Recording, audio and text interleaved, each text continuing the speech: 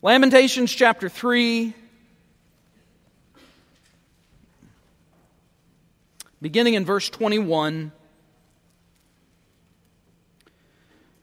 This I recall to my mind, therefore I have hope. Through the Lord's mercies we are not consumed, because His compassions fail not. They are new every morning. Great is your faithfulness. The Lord is my portion, says my soul. Therefore I hope in Him. The Lord is good to those who wait for Him, to the soul who seeks Him. It is good that one should hope and wait quietly for the salvation of the Lord.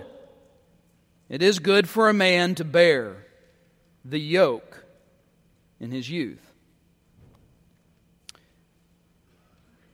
I think it's one of the hardest words in the English language. Not a hard word to say, but a hard word to live by.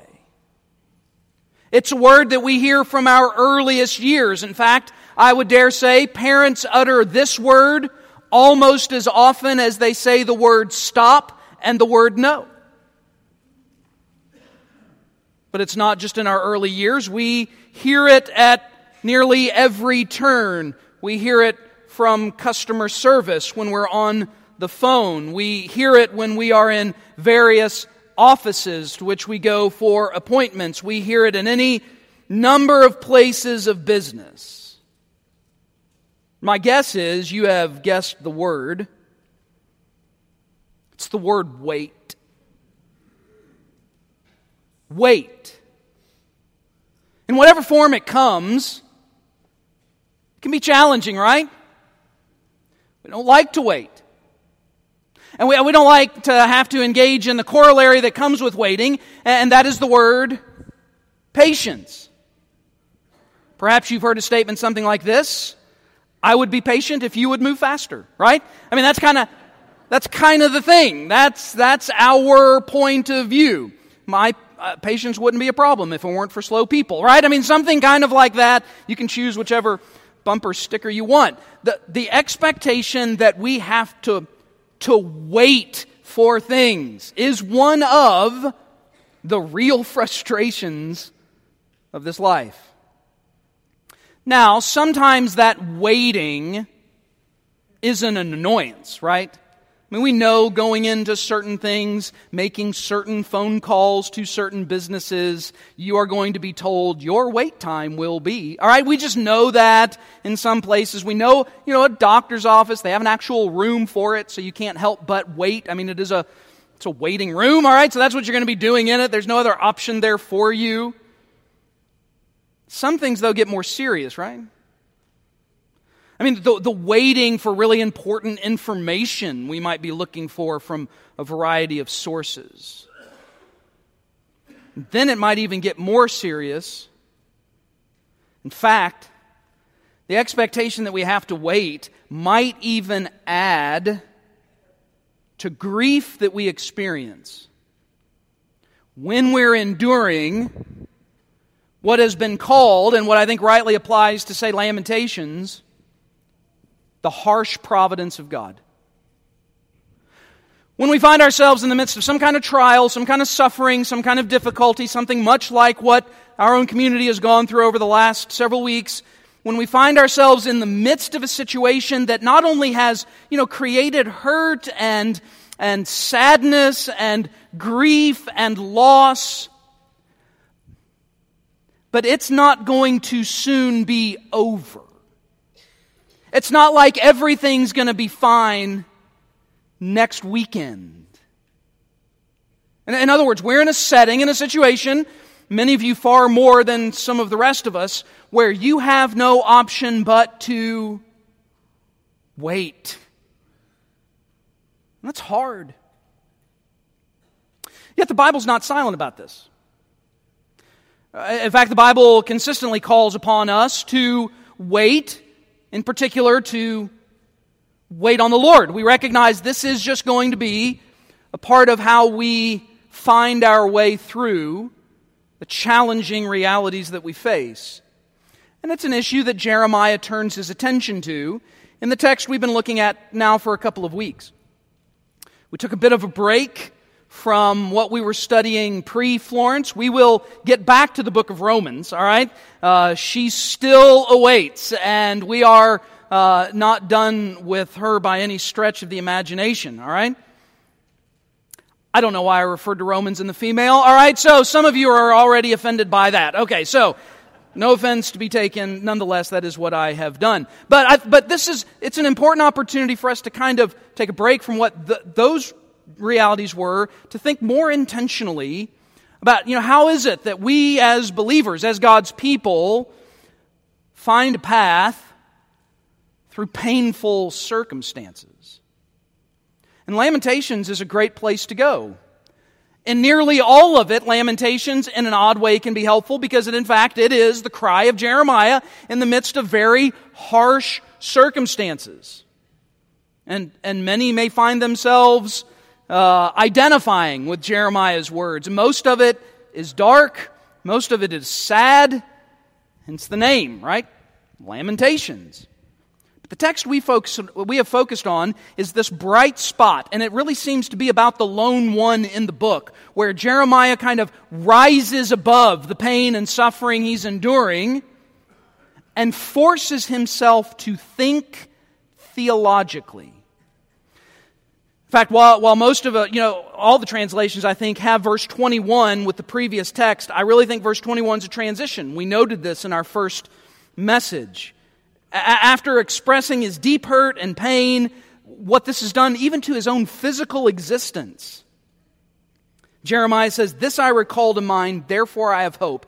In other words, in light of all this, in light of my experiences and circumstances, I'm going to make myself think properly. And I really think that is what we should be doing as God's people, thinking theologically even in the midst of very harsh times. So what Jeremiah then does for us in these verses, Jeremiah helps us to think theologically. In particular, he recalls to his mind three fundamental truths about God. And I think when we understand these truths, this really gives us that path through the challenging times that we're facing. Now, we've already been through two of the three. Number one, Jeremiah drew our attention to God's mercy. We looked at verses 22 and 23. Undoubtedly the most famous verses in the book. Oddly enough, some of the most famous verses in the Bible, though you may not have known where these were located. It's the basis for the hymn, "Great is Thy Faithfulness." And the first thing Jeremiah draws to his mind, he says, "Through the Lord's mercies we are not consumed." In other words, it's not that things aren't real bad. Things are real bad. This is no naive optimism. This is no wishful thinking. Jeremiah is not just, going to make himself think happy thoughts. He's going to deal honestly and openly with his grief, but he is going to say, "But I do see God's mercies, God's compassions, because we've not yet been consumed." God did relent, at least to a degree. There was an act of mercy and compassion, and that mercy and that compassion, mentioned in the plural, mercies and compassions, is new every morning, great is your faithfulness. Then he went on to the second one. We looked at this last week, and that is God's value. Jeremiah makes this great statement there in verse 24, where he says, "The Lord is my portion." This is language, as we noted last week, of ownership. This is inheritance. This is Jeremiah's way of saying, the city that I love and that I know, this temple in which I find the physical representation of the presence of God, all of this may be gone. My life as I knew it before may be gone, but at the end of the day, my meaning and significance is not bound up in my things, but in God Himself. The Lord is my portion. Through the gospel of Jesus Christ, I belong to Him. He belongs to me. It's a precious statement. But then we get to number 3. And that is God's goodness. God's goodness. So now Jeremiah is going to draw our attention to this next reality of who God is. And it's going to speak clearly to something that is absolutely essential about the nature of God. Verse 25, the Lord is good to those who wait for Him, to the soul who seeks Him. It is good that one should hope and wait quietly for the Lord, for the salvation of the Lord. It is good for a man to bear the yoke in his youth. So it's only natural that after talking about, say, the value of God, the Lord is my portion, He's now going to extol the goodness of God. He's going to draw our attention. He's going to recall to his mind that God, by definition, by the way, is good. God can only be good. If God ever ceased to be good, God would no longer be God. So this is an essential quality about who God is. Now, you may say, what do you mean here by good? I mean the greatest sense of good that you could think. I don't mean like God's just a really good fella, all right? You know, he's just a fine guy, and he's good to hang out with, or what? You know, we don't mean casually like that. When the Bible says the Lord is good, it means in all that is right and true and just and worthy and honorable and pure and holy, in all of these things, this is what God is. In anything, it's almost like what Paul says in chapter 4 of the book of Philippians. Whatever is worthy, whatever is worth we think about these things that are pure, that are right, that are just, that are true. This is the essence of who God is. The Lord is good. So Jeremiah is going to draw our attention to His goodness. You may say, all right, Pastor, what does that have to do with waiting? Because Jeremiah's context here for experiencing the goodness of God is directly related to waiting on Him to fulfill His plan. Now, we'll break this down over the next few minutes, but I do want you to notice, we know that goodness is Jeremiah's main concern. Just to give you a little bit of what's going on, say, in the text itself. So, verses 25, 26, 27. In the Hebrew text, all of those verses begin with the word good. Good is the first word that shows up. So, verse 25 would literally read like this: good is the Lord to those who wait for Him. Verse 26 then would read something like this: good it is that one should hope and wait quietly for the Lord. Good it is for a man to bear the yoke in his youth. Now you may wonder why that matters. Is that just because they weren't very good at grammar? Well, no. A lot of languages are designed to give emphasis to the very first word. English doesn't really work that way. Both Hebrew and Greek do. They will emphasize the concept by putting the most important word first. And so, regardless of grammatical rules that we may have in our head about our own language, this is what Jeremiah does. Everything is centered on that which is good, which already I find fascinating. It's almost as if Jeremiah really has to force himself to think this way. He's recalling this to mind, and in order to press it, he's going to put that word first each time. Quite frankly, Jeremiah is telling himself stuff. He's convincing himself of things that his circumstances don't necessarily suggest is true. And so again, his form here is to emphasize good. And so what I think he does, 25 is kind of like his main statement, and then 26 and 27 are like corollary points. So note there again that first statement in verse 25. The Lord is good to those who wait for Him. Now right off the bat, we don't want to misunderstand this. This doesn't work, say, in reverse order, as if to say something like this: if you wait on God, then God will be good to you. So this is not a cause and effect. This is not a way of saying the Lord's goodness is only granted to you if you wait for Him. We've talked enough about God's gospel of grace, the means by which God works in the lives of His people. We've talked enough about this to know God's actions toward us are not dependent upon our first actions toward Him. Right?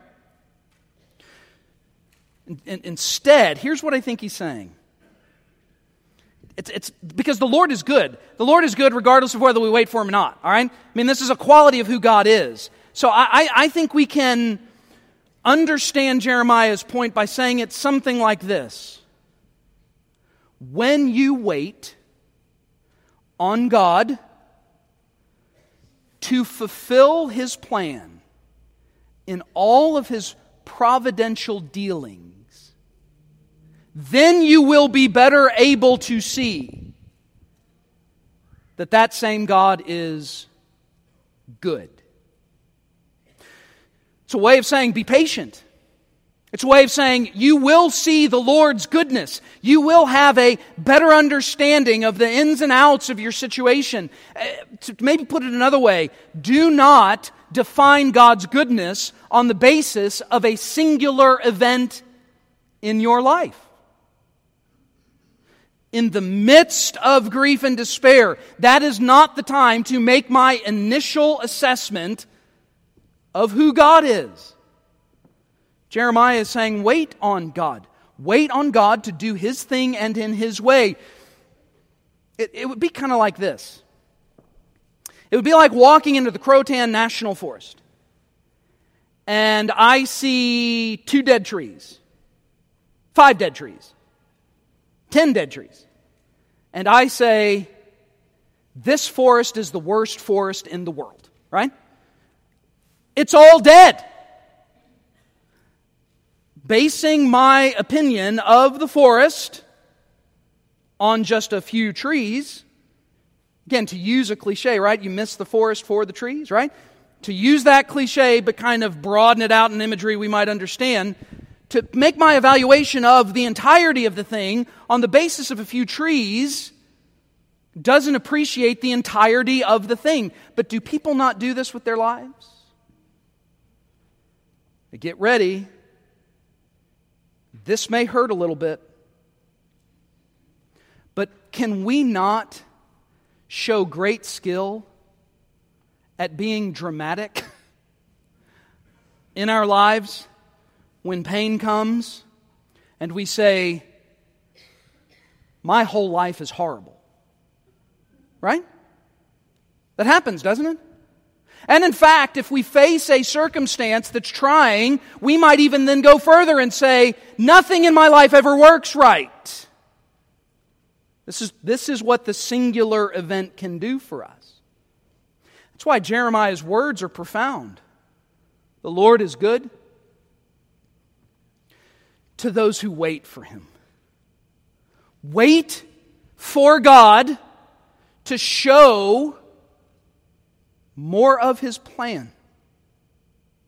God's goodness is understood and appreciated over the long term, over the entire breadth of His work, so to speak. I don't base it on just one singular event. I look and see how God has worked in the past, and I recall to my mind, this isn't something I can do based on my feeling or emotion. I've got to think theologically.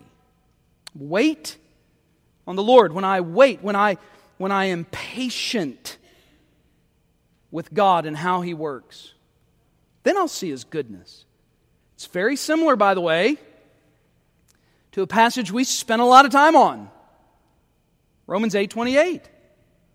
All things work together for good to those who love God and called according to His purpose. That doesn't mean every single thing I go through is good. That is a way of pointing to the larger goodness of God's plan. I think Jeremiah is right in line with this. I need to have a larger vision and view of what is God's greater plan. And let's make that very clear, church. God's greater plan for you is not wrapped up in the material things of this life, in my experiences in this life. I know we often equate them with that. I know my friend down in Houston wrote a book called Your Best Life Now, but it is not. Your best life is not now. Your best life is coming after you leave this one and you enter into the glorious presence of God for all eternity. That is far better than anything on this planet can ever give to you.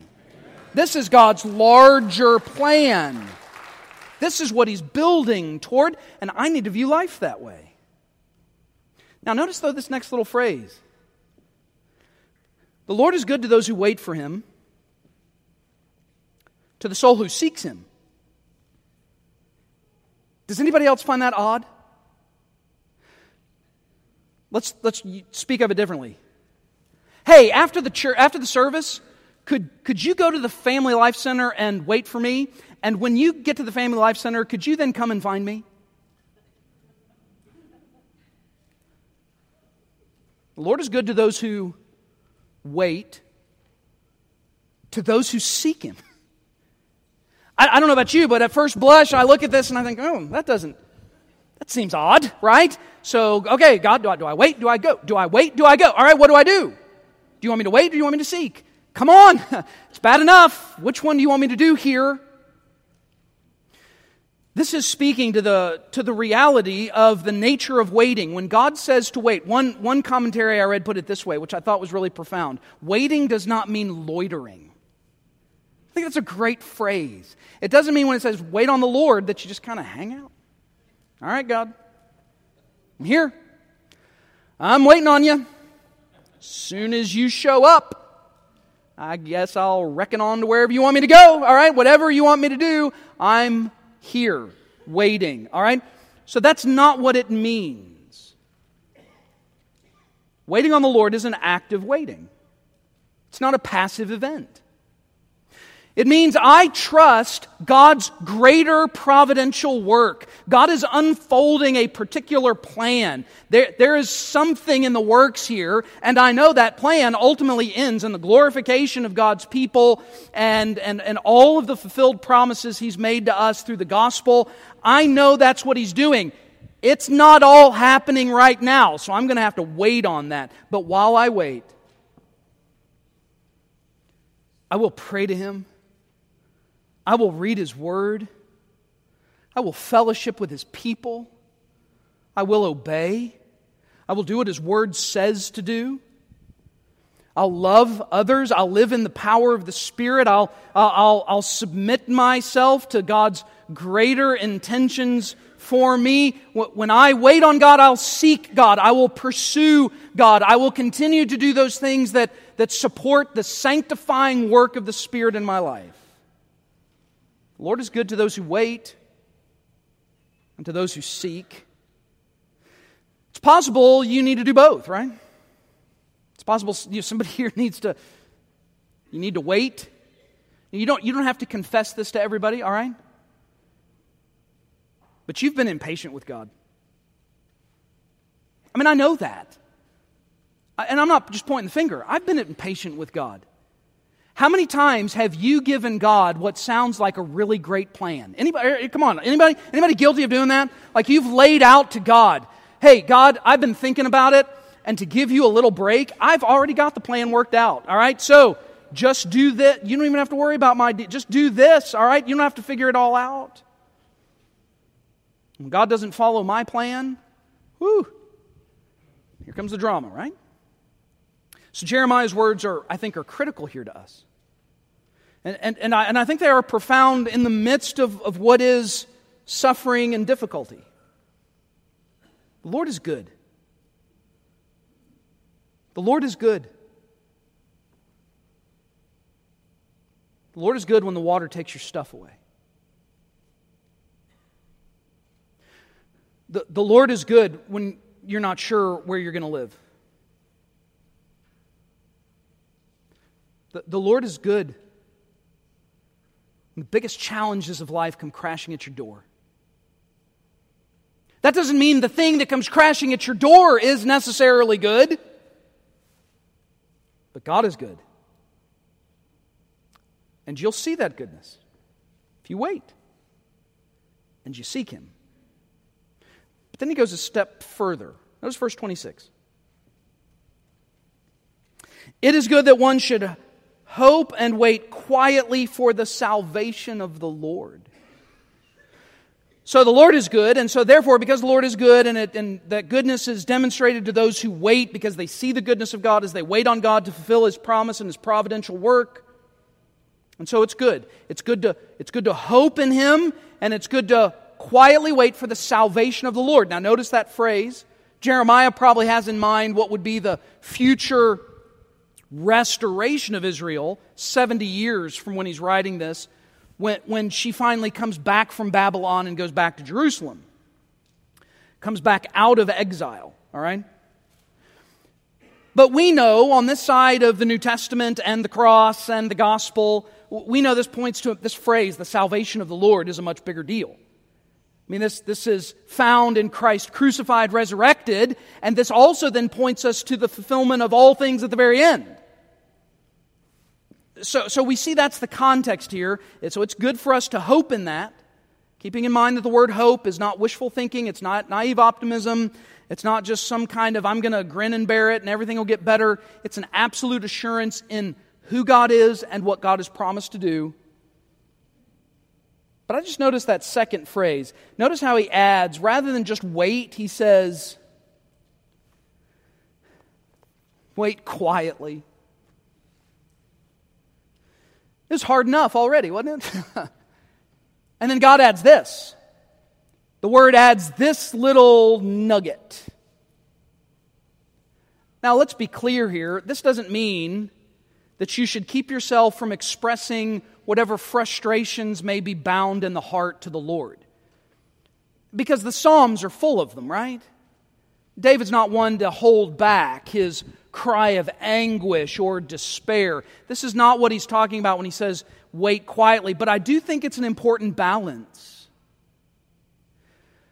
I think it's wise in the midst of our suffering to not offer commentary on that suffering. I think it's wise to wait quietly. And let me suggest this. It probably is also wise to wait quietly when you experience blessings too. In other words, I wouldn't necessarily allow just one experience of blessing to be a point through which you evaluate all other things. To wait quietly in the midst of the grief, I think that's wise. Let me give you an example of this.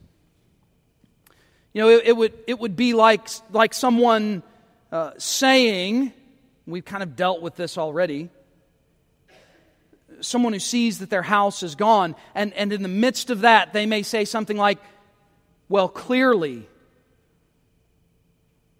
God doesn't love me. That would be an example of that. Or those who would say, well, obviously this is God's judgment against you. If somebody were to say that. I think it's against those things that Jeremiah says, hope and wait quietly. Don't offer commentary, especially commentary that may question the goodness and nature of God. To wait quietly is not necessarily to wait silently per se.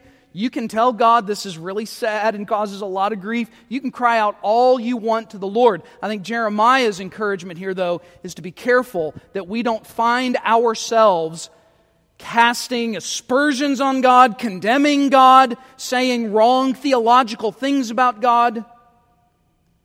Again, because we need to see the longer plan unfold. And quite honestly, we may not know all of that plan until we step from this side to the next. So again, Jeremiah's words are helpful. Then he adds this final part. Verse 27. It's good for a man to bear the yoke in his youth. All right, so what does he mean here? Well, you hear the word yoke. And to be sure, nobody thinks this has anything to do with eggs, right? All right, so number one, obviously it doesn't have anything to do with, so it's spelled differently. I think most of us know the metaphor of the yoke. Jesus uses it. It is the piece of equipment that would have attached some beast of burden to the plow. Jesus talks about it and says, my burden is light. My burden is easy. My yoke is light. In other words, it's a metaphor of saying, this is the thing that's around my neck. This is the thing that is bearing upon me. It is a metaphor for particular trials and difficulties, the nature of trying to make it through this life when life can be so difficult. And so Jeremiah says, it is good to bear this yoke, to bear this burden in your youth. So what does Jeremiah have in mind here? Well, it could be, keeping in mind that Jeremiah is an old man at this point, all right? He's at the end of his life. I don't really know how much longer after this, but this is it. This is his last written word. After everything he prophesied came true. And so perhaps as he's sitting there, and if you read the rest of chapter 3, he talks about his eyes failing, his bones breaking within him, his skin hanging off of him. All right, this is the language he uses, all right, not me. So Jeremiah is calling himself this kind of an old man. It could be that Jeremiah is saying, oh, this would be easier if I were younger. Maybe not easier, but a way of saying, man, after enough time, this burden, this heaviness, it'd be better to bear this when I'm young. It's kind of like the old statement that you hear, youth is wasted on the young, right? Something like that. And we've all made the comment as we get older, wouldn't you love to be able to go back, do something with that guy, look back at my 18 or 19 or whatever old self and think, oh man, right? If I could just take what I've got now and just take it back to that knucklehead back then. My goodness, all right? So maybe this is what Jeremiah has in mind. But really, here's what I think he's saying. This by the way, is one option. But I'm more inclined to this. I think Jeremiah is also suggesting something to his younger readers. It's good to go ahead and learn this lesson as soon as you can. In other words, it's good to recognize there will be burdens to bear, and it's good to bear these burdens even in your youth. I know that sounds like an odd thing, and I know that strikes us in our American culture as an odd thing, because what do we try and do as parents? What do we give all of our energy and effort to? Perhaps sometimes foolishly, and I know some of you are going to be offended by the fact I'm going to say what I'm about to say, all right? It's not the first time, all right? It won't be the last time. But we often think that our primary purpose as parents is to shield our kids from all of the ugliness of life. I would argue that is foolish. One, you can't. Because we bring our own ugliness with us, right? They live in a house where they see plenty of ugliness, right? From themselves, from us as parents. I know we want our kids to be happy. I know that. I know we even say things like, if I could do whatever I could do to get this burden off of them, I would get it off of them when they go through their trials and their pain and their grief. But I think Jeremiah offers us a different perspective. I think a really helpful one, and maybe an unexpected principle even to parents. It is good that we would bear this from the beginning. Bear this yoke in our youth. Learn what it means to wait on the Lord in the midst of grief. Because all of us recognize, does the grief get less as we get older? Does life necessarily get easier? Granted, there are problems at a young age, there are problems in middle age, there are problems in older age, right? But I think all of us would suggest, no, when I was whatever age, however young, I didn't know what grief was. Right? This builds over time. So Jeremiah's words, I think, are helpful words. Bear this in your youth. It's good for a man. What an odd perspective. It's good for a man. It's good for... By the way, ladies, don't give Jeremiah a hard time, all right? It's written 2,500 years ago, all right? So he means men, women, all right? You're included in this. He's not just saying, yeah, that's right, men, you're going to have to bear this, all right? He's not talking to us, all right? He means everybody here. It's good to bear this in your youth. Again, though, I think Jeremiah's bottom line here is to encourage us. Think carefully about God. To force ourselves to recall to our mind what is God's goodness. God is always and forever a good God. And that goodness is put on display as we wait for Him. It may take time to see it in all of its fullness, and really we won't see its perfected fullness until the very end, when we're all glorified. Between now and then, just know God's plan is unfolding. And as hard as this is to understand, church, God's plan is unfolding without a hitch. Without a hitch. There's never been a point in human history where God said, man, this thing's really messed up. I'm going to have to change everything I had planned to do. He never says that. Now, this is all working as God, in His sovereignty, is working it. I confess not to fully understand that, but I do trust Him. I do wait for Him. I wait in hope. Sometimes I might have to wait quietly. And it's a good lesson to learn as soon as you can learn it. But this is God's goodness.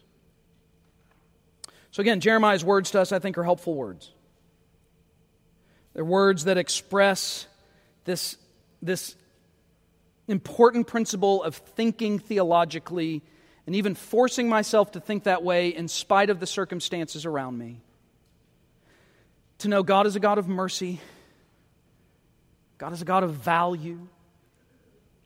God is a God of goodness. This is who He is toward us, and He can be trusted. And of course, this is really available to those. I mean, only those who know Christ as Savior understand this. Because there could be some bad news here. This language of knowing God's goodness is directly related to the goodness of the salvation of the Lord. If you are here today and do not know Christ as your Savior, God's goodness is not your inheritance. God's goodness is not what will be granted to you on that last day. You will face God's judgment for sin, willfully committed against Him. And that judgment will last for all eternity. Now that's bad news. But we know the gospel by nature is good news. And the good news is this, that if by faith you trust in Christ, Christ who died on the cross and rose from the dead, and you ask God to save you based on what Christ has done for you, and you trust in Jesus and Jesus alone for salvation, you can know the goodness of the Lord. Do you need to trust in Christ today? I'll be down front as we sing together. If you'd like to know more about this gospel, I would love to tell you. I'll be down front at the end of the service when it's over. If you'd like to talk more, I'd love to talk more about what it means to trust Christ as your Savior. But perhaps for some of you, the issue of waiting has hit home. And in fact, you know that there are long days coming. Maybe this is what you need to come to terms with your God, to trust Him and to wait on Him. So maybe whatever it is you're facing, and it may have nothing to do with the hurricane. There's all number of trials. You know, just because there's been the one that has hit an entire community, that doesn't mean all the rest of your trials and difficulties stop, right? Wouldn't that might almost would be better, right? If we only had this one thing and everything else was working out perfectly, but it's not working that way, is it?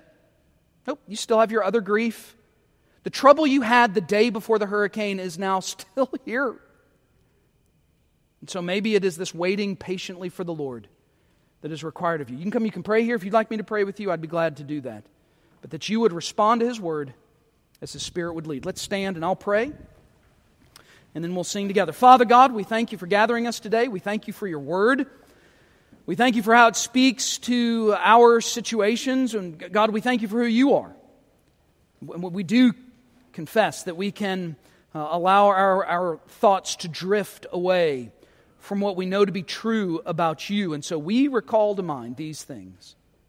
We recall Your mercy and Your value and Your goodness. I pray, God, then you would grant us grace that is necessary to be able to wait as we see that goodness unfold in the days, weeks, months, years to come. I pray, God, that you by your Spirit would bring your word then to bear on our lives, doing in us as you see fit, and all for your glory. That's in Christ's name we pray. Amen.